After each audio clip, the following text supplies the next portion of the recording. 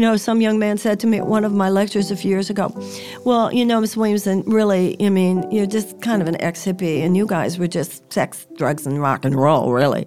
And I remember saying, excuse me, that was just part of the day? I said, yeah, just before noon. I said, the rest of the day, we stopped a war. What have you done, young man? Thank you.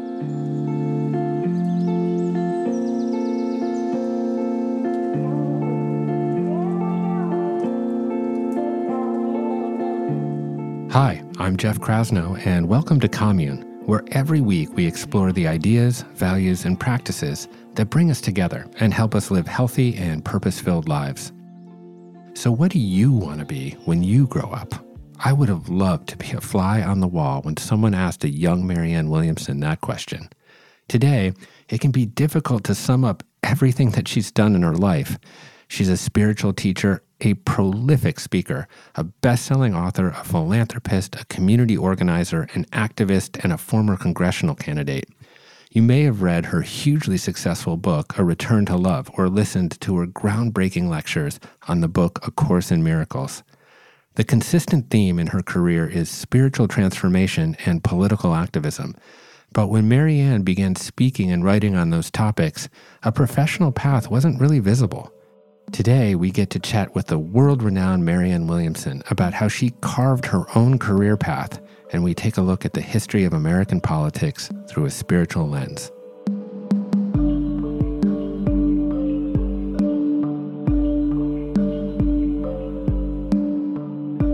This career niche didn't exist when I began my career, so I didn't think of it as a career. When I was growing up, you could be a clergy, organized religion, or you could be an academic. You could be a teacher of comparative religion, let's say. Those were the only two niches. There weren't people, like you use the phrase spiritual teacher, whatever this career niche is today. So when I started lecturing on A Course in Miracles, I didn't think of it as a career because there was no reason to believe that it could be. It was just something I loved doing. And that turned out to be the most wonderful thing that could possibly happen to me because I was kind of pure by default. There was nothing to be ambitious for. So you grew up in Houston, and you didn't really take the normal family vacations to Disneyland as a child. My parents were world travelers. So, for instance, I went to Saigon in 1965 because my father wanted us to see what war was. We went to countries behind the Iron Curtain, including Russia, countries in Eastern Europe. And people used to ask my parents, why are you doing this? They won't even remember. Why are you taking these kids all these places? And my father's stock answer was, it will get under their skin. And he was absolutely right. I'm a different person than I would have been had I not experienced at a very early age that people are the same everywhere. There was so much propaganda I was just not vulnerable to because as a child, I knew otherwise. So it seems from a very early age, you were curious, you were worldly, and interested in religion and philosophy and consciousness. And then, when you were in your 20s, you read a spiritual book that changed your life, and that was A Course in Miracles. A Course in Miracles came out in 1976 and has been called the New Age Bible. The 1,300-page book contains curriculum for helping readers achieve spiritual transformation, with the main focus being to gain a full awareness of love's presence in one's life. Throughout the 1980s, sales of the book steadily increased, but the largest growth in sales by far occurred in 1992 after Marianne discussed the book on the Oprah Winfrey Show, resulting in more than 2 million volumes sold. The image I had when I started the Course in Miracles was that there was this big cathedral and this huge flight of stairs in front of the cathedral. And I had spent years climbing up those stairs, and even on my knees, and my elbows were bloodied. I was trying so hard to open that door. But every time I tried to open it, it was locked. And then when I read the Course in Miracles, it was like, now I can unlock the door, because it wasn't until I read the Course that I understood the key is the other person, the person in front of you. Do you think, though, that, so A Course in Miracles, it seemed to crystallize in a modern sense the notion that God is the love within us. And I think that there has been potentially sort of a perversion of institutionalized religions. You think? I think, perhaps, that has reinforced this notion that we somehow are separate from God, Exactly. that we created it. He didn't create us, right? Exactly. And that the love of God is not just something that is, it's something that must be participated with, that the love of God must be co-created with. I can believe in love, but if I don't extend love, if I don't think with love, then the fact that I quote-unquote believe in love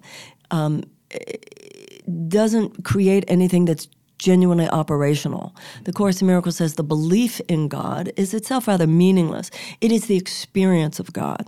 And the experience of God that matters is the experience of my love and forgiveness of the person I'm thinking about or standing in front of. And it can't just be good intentions. You know, one of the things that I love in the Course is it says your good intentions are not enough. Your willingness is everything. To really do the constant work, which is inner work, mental work. Where am I judging? Where can I release that? Where am I living in the past? Where can I release that? Where am I living in the future? Where can I release that? Where am I blaming? Where can I release that? Where am I playing victim? Where can I release that? Where am I not being that which is the love within me? So there's a line in the Course where it says you achieve so little because you have an undisciplined mind. And disciple and discipline come from the same word. So discipleship is mental discipline. Not to indulge the conscious choice, not that we're enlightened masters, but that we can certainly become aware enough to know, Marianne, that is an unloving thought. Marianne, that is a judgmental thought. Marianne, that is a controlling thought. Marianne, that is a whatever, and you know that you can surrender it, and there is a place to put it, and to say, I'm willing to see this situation differently. That's the Course in Miracles. It is the willingness to see a situation differently so that your mind can shift from a perception of fear, which is lovelessness, to love, which is the miracle.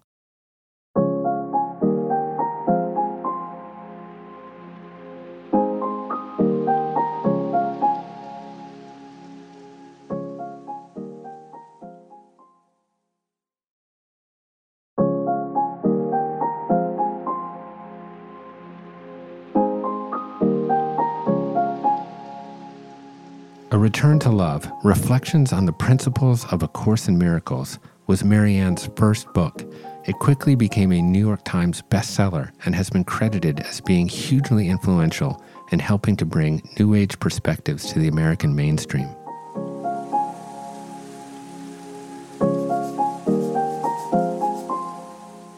But you never saw A Course in Miracles and A Return to Love as only a search, a quest confined to the individual. You saw a nation in search of its original nature, its infinite soul, that we needed to find that also as a country. When I first started my work on A Course in Miracles, my father was a little bit like, what happened to you? I raised you to wage the revolution. What happened to you? And I remember explaining to him that I thought love was the most radical revolution. He said, I raised you to fight the system. I said, the best way to fight the system, Dad, is to dismantle the system. I realized it's just fear and that this will pave the way to a better world. And my father agreed. I never lost that fervor, but I was raised at a time, I remember the day Bobby Kennedy died. I remember working for Eugene McCarthy. I remember going to anti-war rallies. So that was always a part of who I was. And I never, during the 60s and early in the 70s, there wasn't this disconnect between politics and spirituality that has developed over the last few decades, right. Which I feel very strongly about. It was you did Ram Dass and the I Ching in the morning, and you went to an anti-war rally in the afternoon. Some young man said to me at one of my lectures a few years ago, well, Ms. Williamson, really, you're just kind of an ex-hippie, and you guys were just sex, drugs, and rock and roll, really. And I remember saying, excuse me? That was just part of the day. I said, yeah, just before noon. I said, the rest of the day, we stopped a war. What have you done, young man? Thank you. So, and were we scarred as a nation? I mean, did we get scared because the politics of love got shot? Right. So when I was young, and you had Bobby Kennedy, and you had Martin Luther King, and you had Eugene McCarthy, and you had even JFK, who had been, I was 11 when he died. So we had people who were in our midst. They weren't fictional characters, and they were political leaders, and they held aloft our great philosophical ideals. What happened, however, is that they were literally shot and killed in front of our eyes. And we all psychically took those bullets because there was a very loud, unspoken message there. And that message was, there will be no further protest. You will go home, you will do whatever you want in the private sector, but you will leave the public sector alone. You will leave it to whoever wants to control it so bad that they are willing to kill. And then they killed the kids at Kent State. That was it. Message received. And so I always jokingly say that those who stayed with traditional politics took the East Coast. Those who stayed with the idea of spirituality took the West Coast.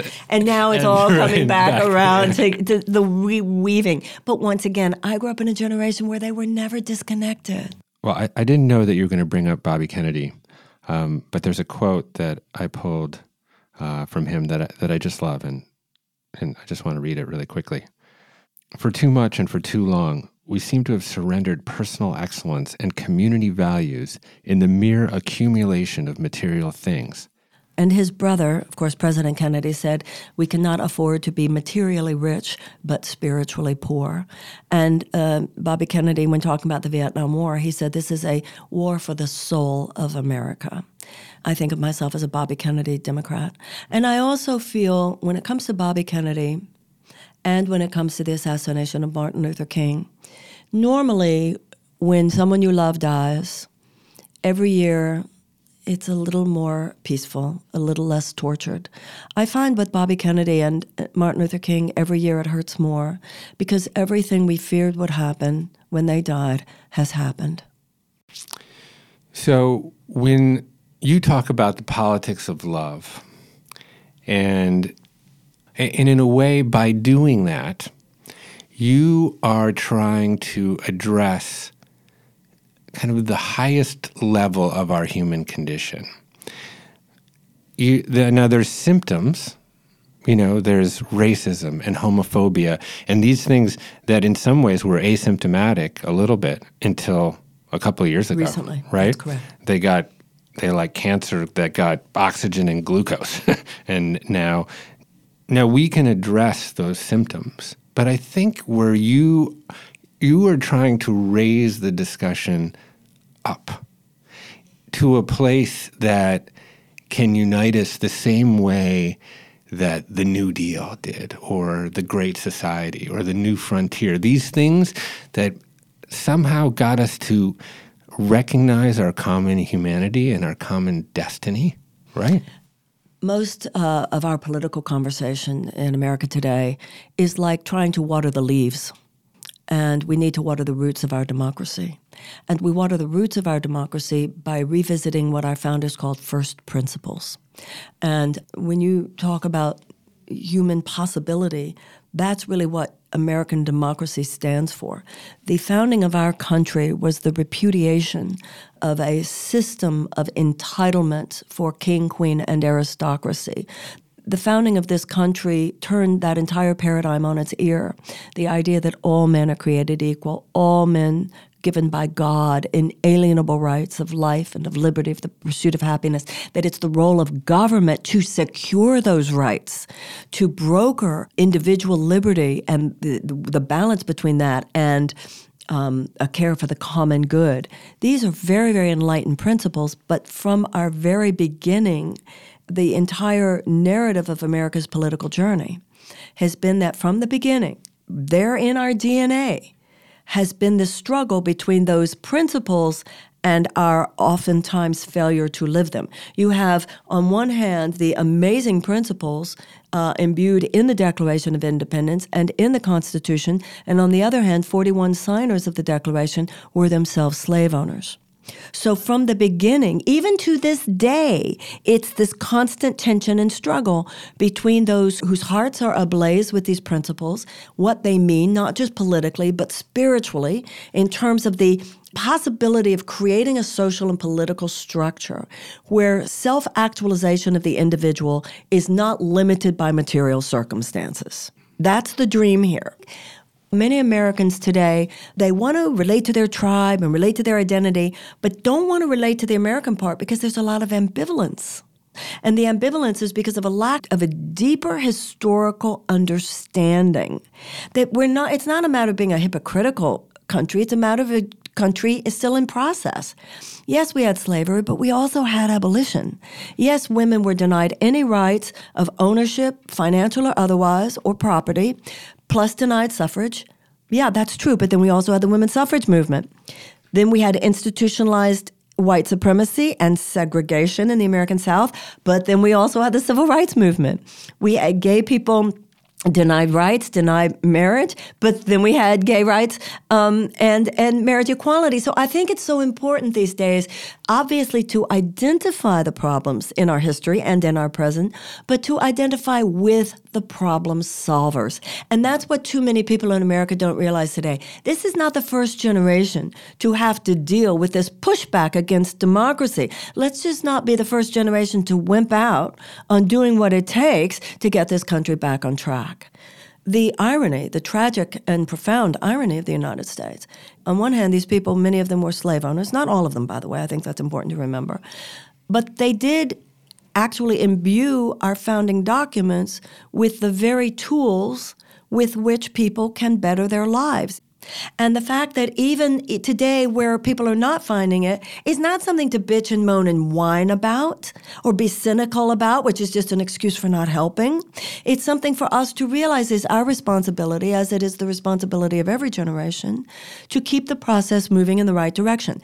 Winston Churchill said, or is said to have said, that you can always count on Americans to do the right thing after they have exhausted every other option. Our historical tendency is to self-correct. So how then do we find that love-inspired rebellion? People talk about the divine feminine. There's the divine masculine, too. And the divine feminine receives and nurtures and nourishes. And there is something profoundly, divinely masculine about, I'm not going to take this shit, and moving on to the next thing. That's what this country was born of. Like I said, not true if you're a Native American, not true if you're a descendant from slaves. Everybody else came here from some impulse within themselves, I can do better. You know, in the Jewish religion, in the Talmud, it says that over every blade of grass, there is an angel whispering, grow, grow, grow. So America is born. That's what the whole notion is, that it shouldn't be just the aristocrats. It shouldn't be just the king and queen. Other people should be able to own land. Other people should be able to get educated. Other people should be able to own property. Other people should be able to own wealth. Other people should have the possibility of creating wealth. Other people should be able to pass these things on to their children. It's an impulse of breaking free and breaking out. And that is the struggle at the heart, every generation of Americans. You know, sometimes the fact that you're upset about something is a sign of mental health, not the absence of mental health. So right. The fact that we're all upset, the fact that we're all agitated, the fact that we're all experiencing what Paul Hawken calls blessed unrest, the fact that young people are out in the streets, the fact that we're marching, this means we're American. This means we're American. This is in our DNA. What did you say? Moral outrage does not necessarily come from anger, right? Listen, in the New Testament, Jesus kicked over the tables of the money changers. Some people go, well, how could he have? Well, no Jew or Italian has a problem with that scene. You know, what some people in the higher consciousness community call, what they call being, what? I don't understand. You know, the spiritual life is not without personality. Patriotism is not without personality. Okay, so how now do we take this generation of people that you've helped to self-actualize and get them on the streets making change. Well, in case you haven't noticed, it's already happening. It is happening. Look at Parkland. Look at the Women's March. I think of America today as in a moment, it's one of those, wait, what? Moments. Yeah. I think that the election of Trump, people, what an awakening it has been. And at first it was like a giant who's like kicked in the gut, knocked over, stumbling, stars in front of your eyes. And now I don't think I have to, first of all, I never thought I had to get anybody to do anything. I've never tried to get a message out. I'm always just trying to get a message in. But I think it's happening. And I think anybody who's listening right now and this podcast resonates with them, by definition, it's already happening.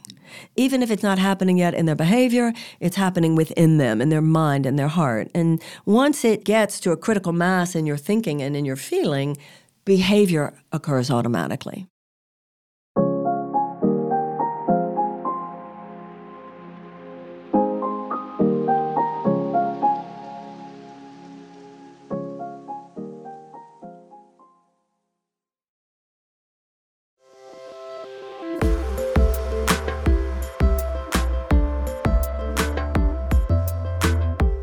America is in the midst of an awakening, with spirituality and politics once again becoming a centerpiece in the national conversation. How can we bring our best selves into the world around us? How can we help usher positive change? Perhaps we can rethink the skeptical, guttural response many of us have when politicians begin speaking from a place of spirituality, and instead try to see the current political climate as an opportunity to flex the power of spiritual oneness and encourage this heart-first global way of thinking. If you have comments or questions, visit us at www.onecommune.com, where you can also sign up to take courses with Marianne and other leading teachers in the wellness space and beyond. That's it from the Commune for this week. Subscribe and leave us a review on Apple Podcasts or wherever you get your favorite shows. I'm Jeff Krasno, and thanks for listening.